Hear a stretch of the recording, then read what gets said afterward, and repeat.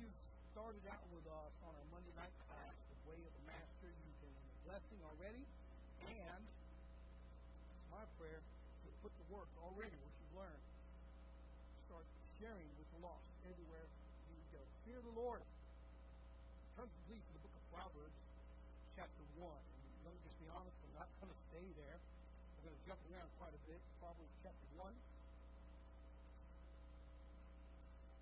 Let's begin in verse 7. Fear of the Lord is the beginning of knowledge, but fools despise wisdom and instruction. Fear of the Lord is the beginning of knowledge.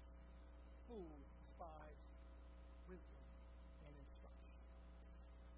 Is that a topic we bring up in church a lot nowadays?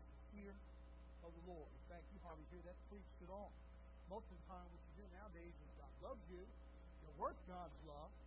You hear about how God wants you to change and how God wants to use you somewhere, but a lot of times we don't hear about the fear of the Lord. And I need you to understand something this evening. Fear is a part of your worship of the Lord. And a lot of people want to downplay fear and say, well, that's reverential. It's reverential only.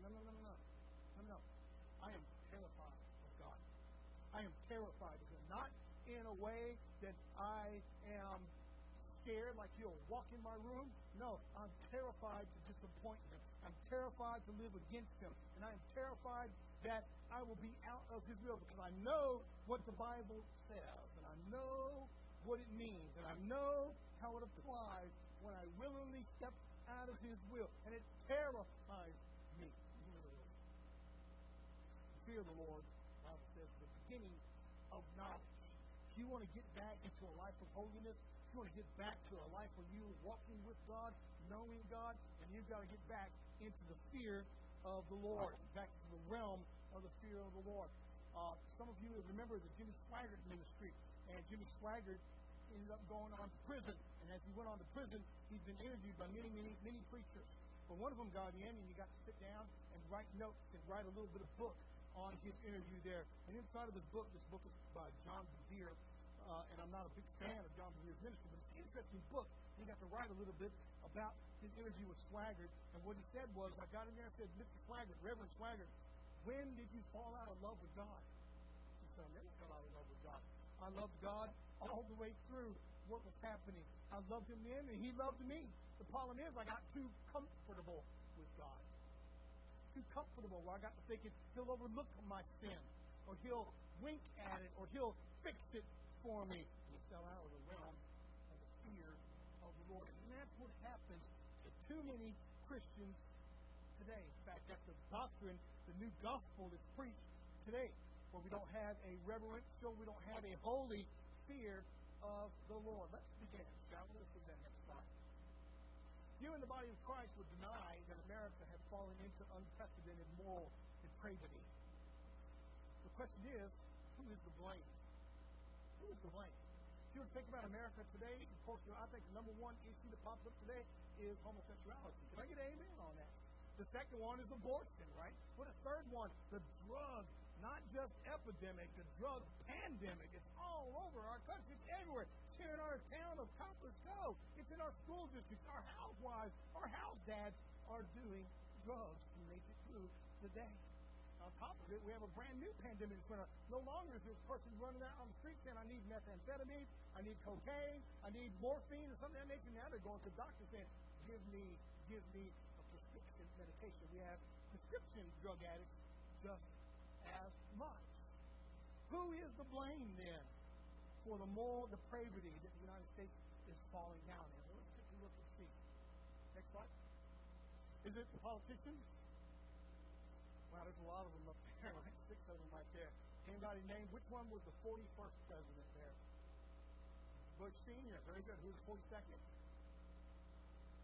William Jefferson Clinton. Bill Clinton. Who was 43? Bush Jr. Who was 44? Barack Obama. Who was 45? And who's 46? Sleepy Joe Biden. All right. Sleepy Joe Biden. Well, my goodness. Are the politicians to blame? You might say, yeah, absolutely. Absolutely. I don't agree. Let's go to the next one. What about Hollywood? Hollywood. Amen. What about Hollywood? Amen. Hollywood. Are they to blame? What you watch on TV? How about the video games the kids play? Is that ultimately to blame? Let me tell you, I grew up watching what you saw on TV. I watched Tom and Jerry. I watched Tom smacking that mouse with a frying pan. And the moment I tried that on my brother, my mom was there to take care of me. Someone say amen. That's the difference. That's the difference. It's not necessarily Hollywood, is it? Take a look at the next slide. I think it's the liberal or conservative media. They do have a part to play in it. They got false news now. They CNN, Sky News, Fox News, Newsmax, Newsies, CBS, ABC, NBC. You can go on and on and on and on. I think everybody's trying to get the news dollar that's out there nowadays. Are they to blame for the moral depravity that's in the United States? Let's take a look. Next slide. I'm inclined to think that we should lay a big part of the blame on the pulpit. Let me tell you why. Are you ready? Let me tell you why. Next slide. July of 2022. This is really talking about the slide.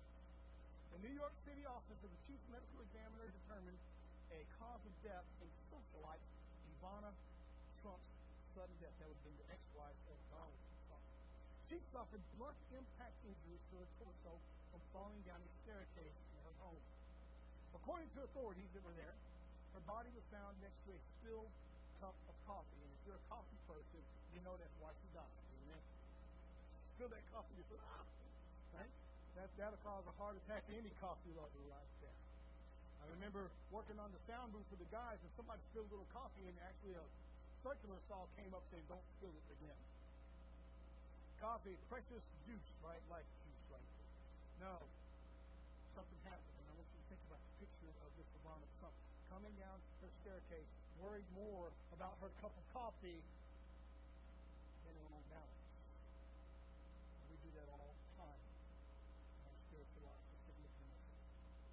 Every year in the United States, there are 12,000 deaths. Now, this is according to EllisInjuryLaw.com and StairButler.com, the only two sources that actually put out staircase falling deaths.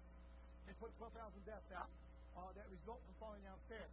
That would be very few if people determined to never let go of the handrail. It would be very few falling down the staircase. They never let go of the handrail. You might see where I'm going with this. If we began with the thought of the fear of the Lord, what happens is we get comfortable and we get too confident in ourselves and our own abilities, and we get confident in how we're walking with God, and we let go of the handrail of the fear of the Lord. You know what? We forget the law of gravity will get you. Isn't that a beautiful staircase? That is Titanic. That is RMS Titanic.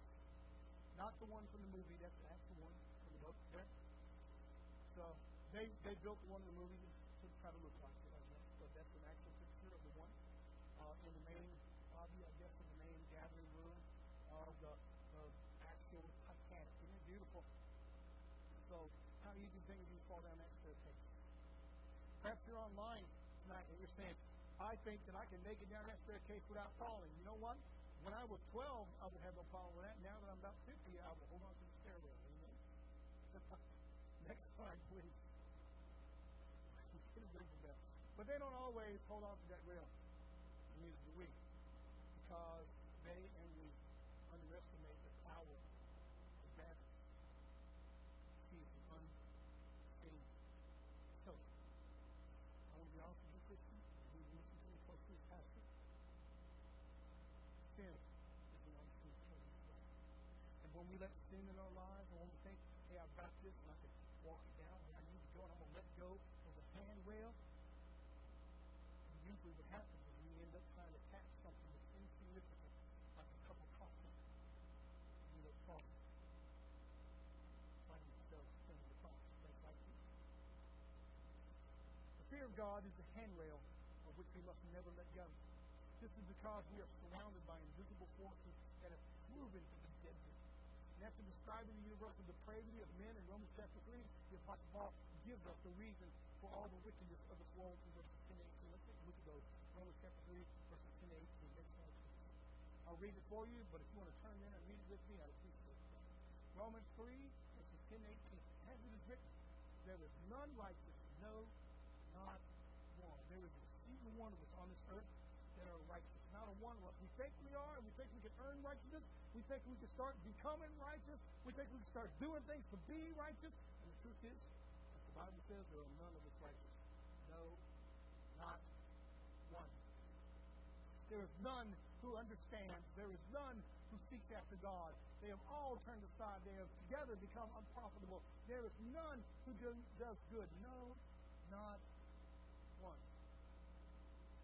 And the Apostle Paul is echoing the topic. Next slide, please. Verse 13. Their throat is an open tomb. With their tongues they practice deceit. The poison of asps is under their lips. Whose mouth is full of cursing and bitterness. Their feet are swift to shed blood.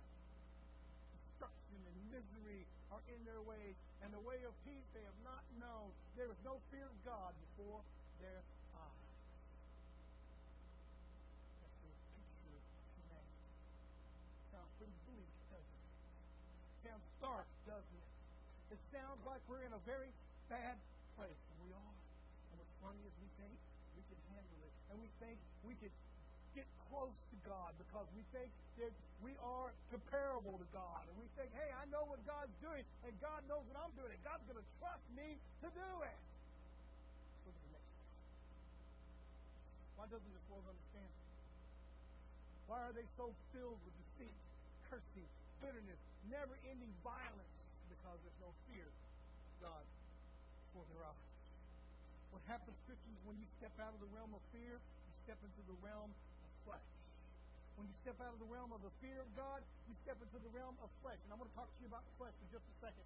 You might think, I've been a Christian for 25 years, Pastor. I have been in prayer and I've been in God's Word for 25 years. I very seldom have missed a church service. But I want you to know something, and you need to listen to me right now. That which is flesh is flesh. And you haven't changed that flesh 1 centillion of an iota. Not one. You can't change it. Because that which is flesh is flesh.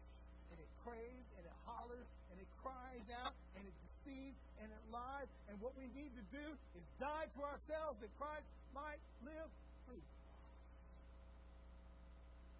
Inside of flesh, there is no fear of God before their eyes. Let's look at the next slide. After the Apostle Paul describes the wickedness of human nature, he describes the cure. Now, here in our class, The Way of the Master, we're beginning to learn how to share our faith. We're beginning to learn how to biblically and accurately and confidently share the gospel by using God's law. After the Apostle Paul describes this wickedness, he prescribes the cure. Many of you this evening, Pastor Joshua, I have a doctor's appointment coming up. Pray for me. Amen. Pray. Yes, you should. But as you go into that doctor's office and that doctor looks at you and x-rays you and pulls out the x-ray and says, here's the problem. You have this broken. You have this illness. You have this sickness. Or perhaps you have this poison flowing through your veins. And in those x-rays, he's able to show you the symptoms. Prove to you in those x-rays that you're dying. How long do you think you have to talk about the truth? How long? You set the cure out on the table and you grab it right up. You understand that's the principle of the gospel. Too many times we spend talking about the cure and not enough time talking about the illness. Where people think the illness doesn't exist. Or that it's small. Or that it's something that's just, well, everybody has it, so I'm just like everybody else. And we've let fear rule over time. After Apostle Paul describes the wickedness of human nature, he prescribes the cure. The following verses in Romans chapter 3 give us the answer to the problem of evil that's caused by a lack of the fear of God. And it tells us the function of God's law. Let's look at this again. Next slide, please. Romans 3, 19 and 20. Now we know that whatever the law saith, it saith to those who are under the law, that every mouth may be stopped. How many mouths? Not just the Jews. Every mouth may be stopped. And all the world, not just religious people, not just people who know God's law. All the world may become guilty before God. Now we know that whatever the law says, it says to those who are under the law, that every mouth, everybody on this earth, maybe stop. Let me tell you something. When you start using God's law in your witnessing for the first time, the argument will stop. They become speechless. And they realize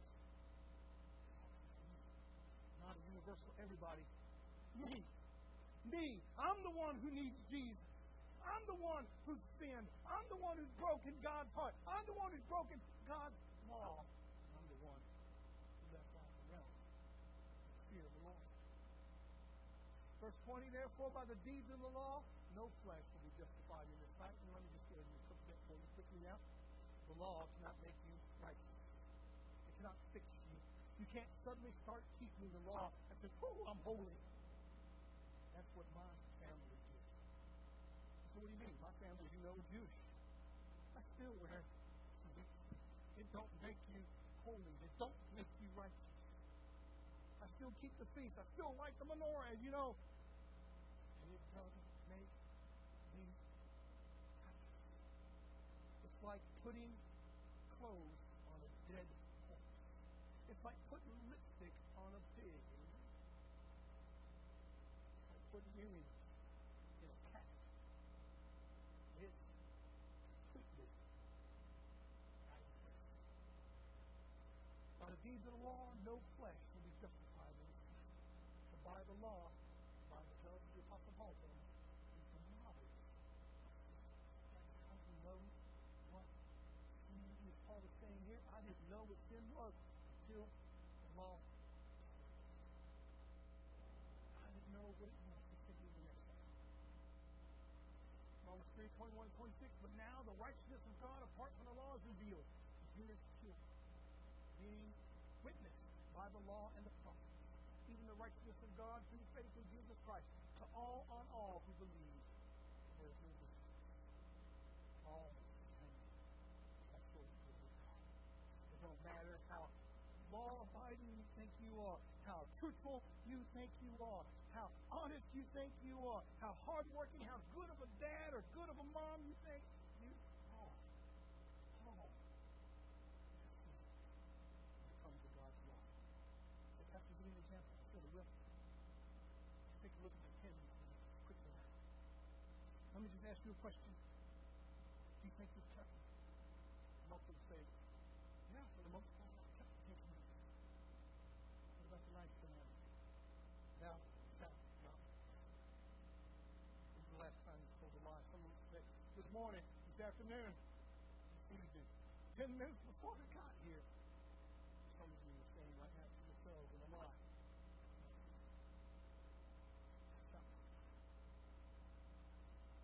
What about the 8th commandment?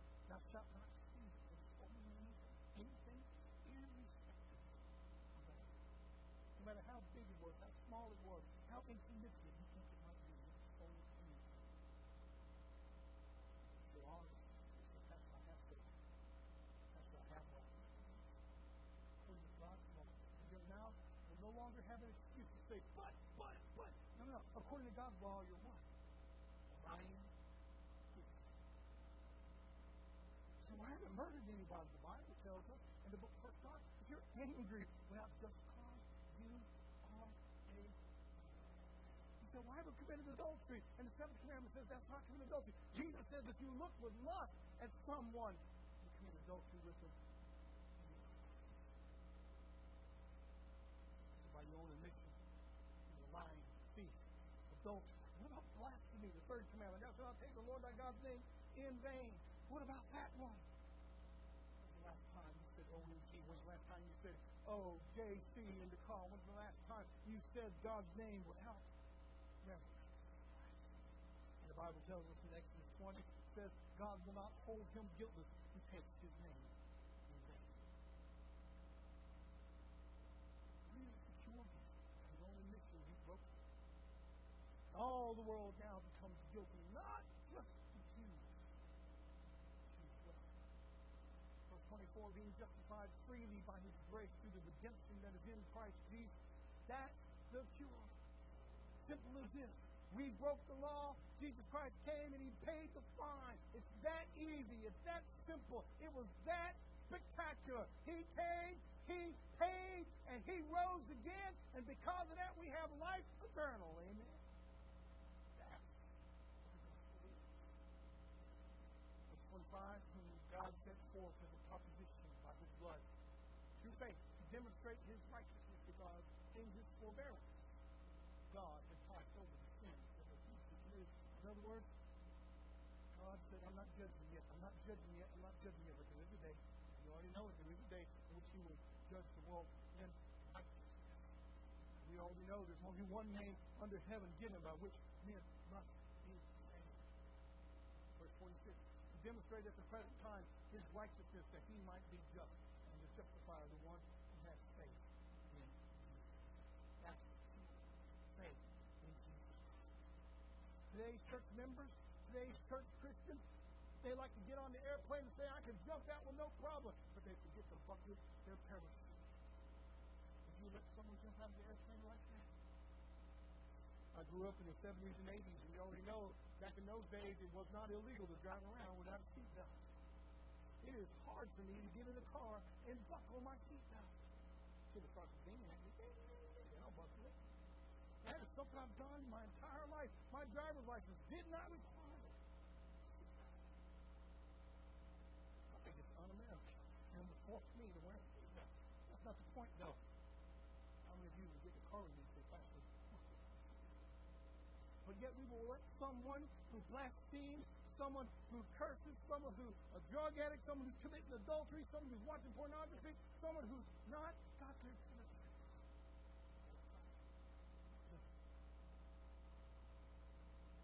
Next slide, please. Yes. Scripture tells us differently.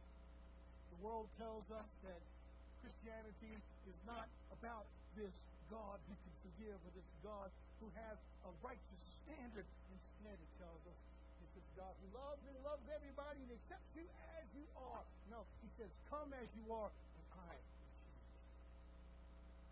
Look again with me in Proverbs 9:10. I don't have time to look up in my actual Bible, so I'll put it here on the screen for you. The fear of the Lord is the beginning of wisdom, and the knowledge of the Holy One is understanding. Once again, it's the fear of the Lord. Those who don't fear God haven't even begun, my Bible says, to get wise. Next slide. It also tells us that the fear of God is what causes men and women to depart from evil. Do you know what causes people to leave sin, to quit sinning? It's not God loves you, it's there's a judgment coming. Look with me in Proverbs 16, verse 6. In mercy and truth, atonement is provided for iniquity, and by the fear of the Lord, one departs from evil. Get them to depart from evil? Proverbs 16:6 is very clear. By the fear of the Lord, one departs from evil. Next slide, please.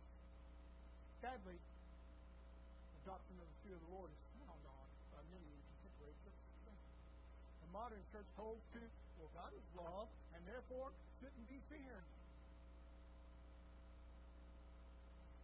However, Jesus discovered when you preach the law and you preach it lawfully, the moral law has the ability to put the fear of God into the heart of careless and sin-loving sinners. In fact, we have a second.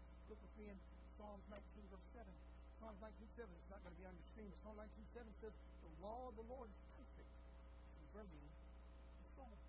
What is it that converts the soul? What is it that converts someone? The law of the Lord. What is it that's perfect? What is it that converts the soul? The law of the Lord. And Paul is going to say, when you use it lawfully, it changes people. People look at what he says. Next slide, please. I know I'm running out of time. Look at me in 1 Timothy, chapter 1, verses 8 to 10. This is the Apostle Paul talking to young Timothy, who's just now preaching. This is Paul's advice to this young minister. He says here in verse 8, but we know that the law is good if one uses it lawfully. In other words, when you're using it to be Jewish, when you're using it to say, I got more dollars than you, it's not lawful. But when you use it to bring someone to Jesus Christ, it's lawful. Verse 9, knowing this, that the law is not made for a righteous person, but for the lawless. Can I be honest with you? Remember, there's none righteous. No, not one. The law is not made for righteous people, but it's made for unrighteous people. It's made for sinners. And what's more, Paul lists the sinners for us. Look 10, verse 9, just in case you had any question. That's who's the lawbreaker. For the ungodly, for the sinners, for the unholy and profane, for murderers, for fathers, murderers of mothers, for manslayers, for fornicators. That's sex before marriage, y'all. I'm going to go ahead and put it out there again. If you're online, let me go ahead and say it very clearly. If you are not married, you are living in sin. Fornicators, for sodomites, it's homosexuals, for kidnappers, for liars, for perjurers. And if there's any other thing that is contrary to sound doctrine, that's what we use the law. Not self-righteousness. They can't make you righteous. You've already learned that. What it does do, Galatians 3:24 tells us it's a schoolmaster, framework of the heart. In other words, it's a teacher that says, you need a Savior. That's all it was. It was never made to make you holy. It was there to make you say, I can't be holy, and I need a Savior. That's all it is. That's what we need. If you stepped out of the fear of the Lord in your life and you said, Pastor, I just got too comfortable with God lately. You know what happens when you get too comfortable with God? You fall down the staircase. All those years I spent as a supervisor in the state of Texas. One time, and I'm going to go quickly, one time I had a young man who was up and coming. I was a sergeant on the outreach youth unit. I had the entire administrative segregation block underneath my thumb. 2,000 offenders. I'm sitting down on the desk. My feet were propped up. And in walks this young man, CO5, walks up, getting ready to be the next sergeant. He walks in, sits down next to me, puts his feet up on my desk, starts chatting away. I had a good friendship with him. After about 3 or 4 months, I said, hey, young man, I'm not going to give you his name. I need you to do this. He said, oh, Sarge, find somebody else. What do you think was happening there? He got too comfortable. I had to send him to another ship. We do that with God all the time. Yo, God, don't get comfortable. Stay in the realm of fear. He's holy. He's just. He's true. The moment you forget He's righteous and we're not, we've got a major righteousness problem. It's called self-righteousness. He's holy. He's true. You know what's funny? I don't usually give an invitation on Wednesday nights. Where I feel right now, God has spoken to you and you need to come to know Jesus, personal Lord and Savior. If you're willing to come, put Him in your heart tonight. Come on over and say, Pastor Joshua, I need to become a Christian. I need to get saved. You willing to do that? Perhaps say, Brother Josh, I need to be a part of Robertson Avenue Baptist Church. Or perhaps you say, Pastor, I am a Christian. I am a church member. I'm not living right. I'm ready to come back to the Lord. Maybe you don't need to talk to me at all. You just need to talk to God. If you're willing to come, we're going to have a word of prayer. We're going to sing just a verse or two of this song. If God has spoken to you, I ask you to humble yourself and come. Let's pray together. Father, I come to you now in Jesus' name. Oh, how we thank you for your word. And I pray, Lord God, you take charge. If there is anyone who needs to come to know you, or anyone who needs to get their heart right with you, or anyone, Lord God, who needs to get their Christian walk right, do that tonight, do that night. We bless you, praise you, and give you all the glory in Jesus' holy name. Amen. Would you come as we sing? Would you come? Would you rise to your feet? Jesus is King. Would you come? Would you come this evening?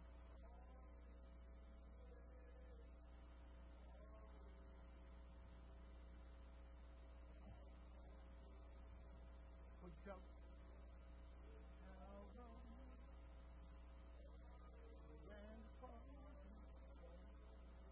Would you come?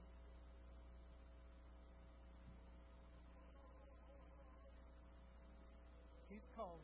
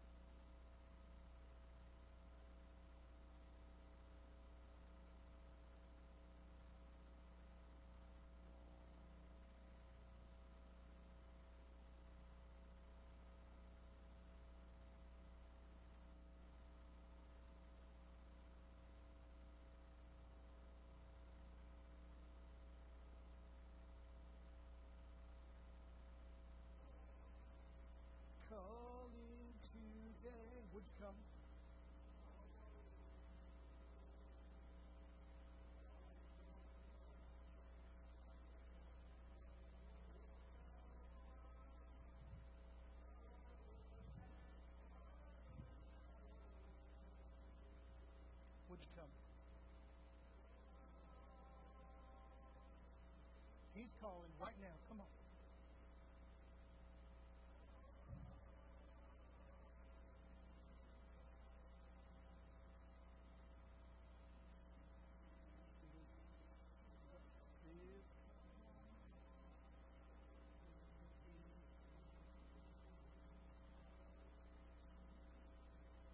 Amen. God bless you all. Enjoy the time of worship here with Alexander Baptist Church. Don't forget, Sunday morning, y'all, don't want to miss that sermon. Bring your lost friends. Now, Sunday morning, we're going to be talking about living godly in an ungodly world. And we're looking at the prophet Daniel. So hopefully that'll whet your appetite. Get prepared in that. Praise God in it. Let's close in that word of prayer. Don't forget about the upcoming activities around Robertson Avenue. There's all kinds of things going on. So, Stephanie, maybe would you close us in prayer?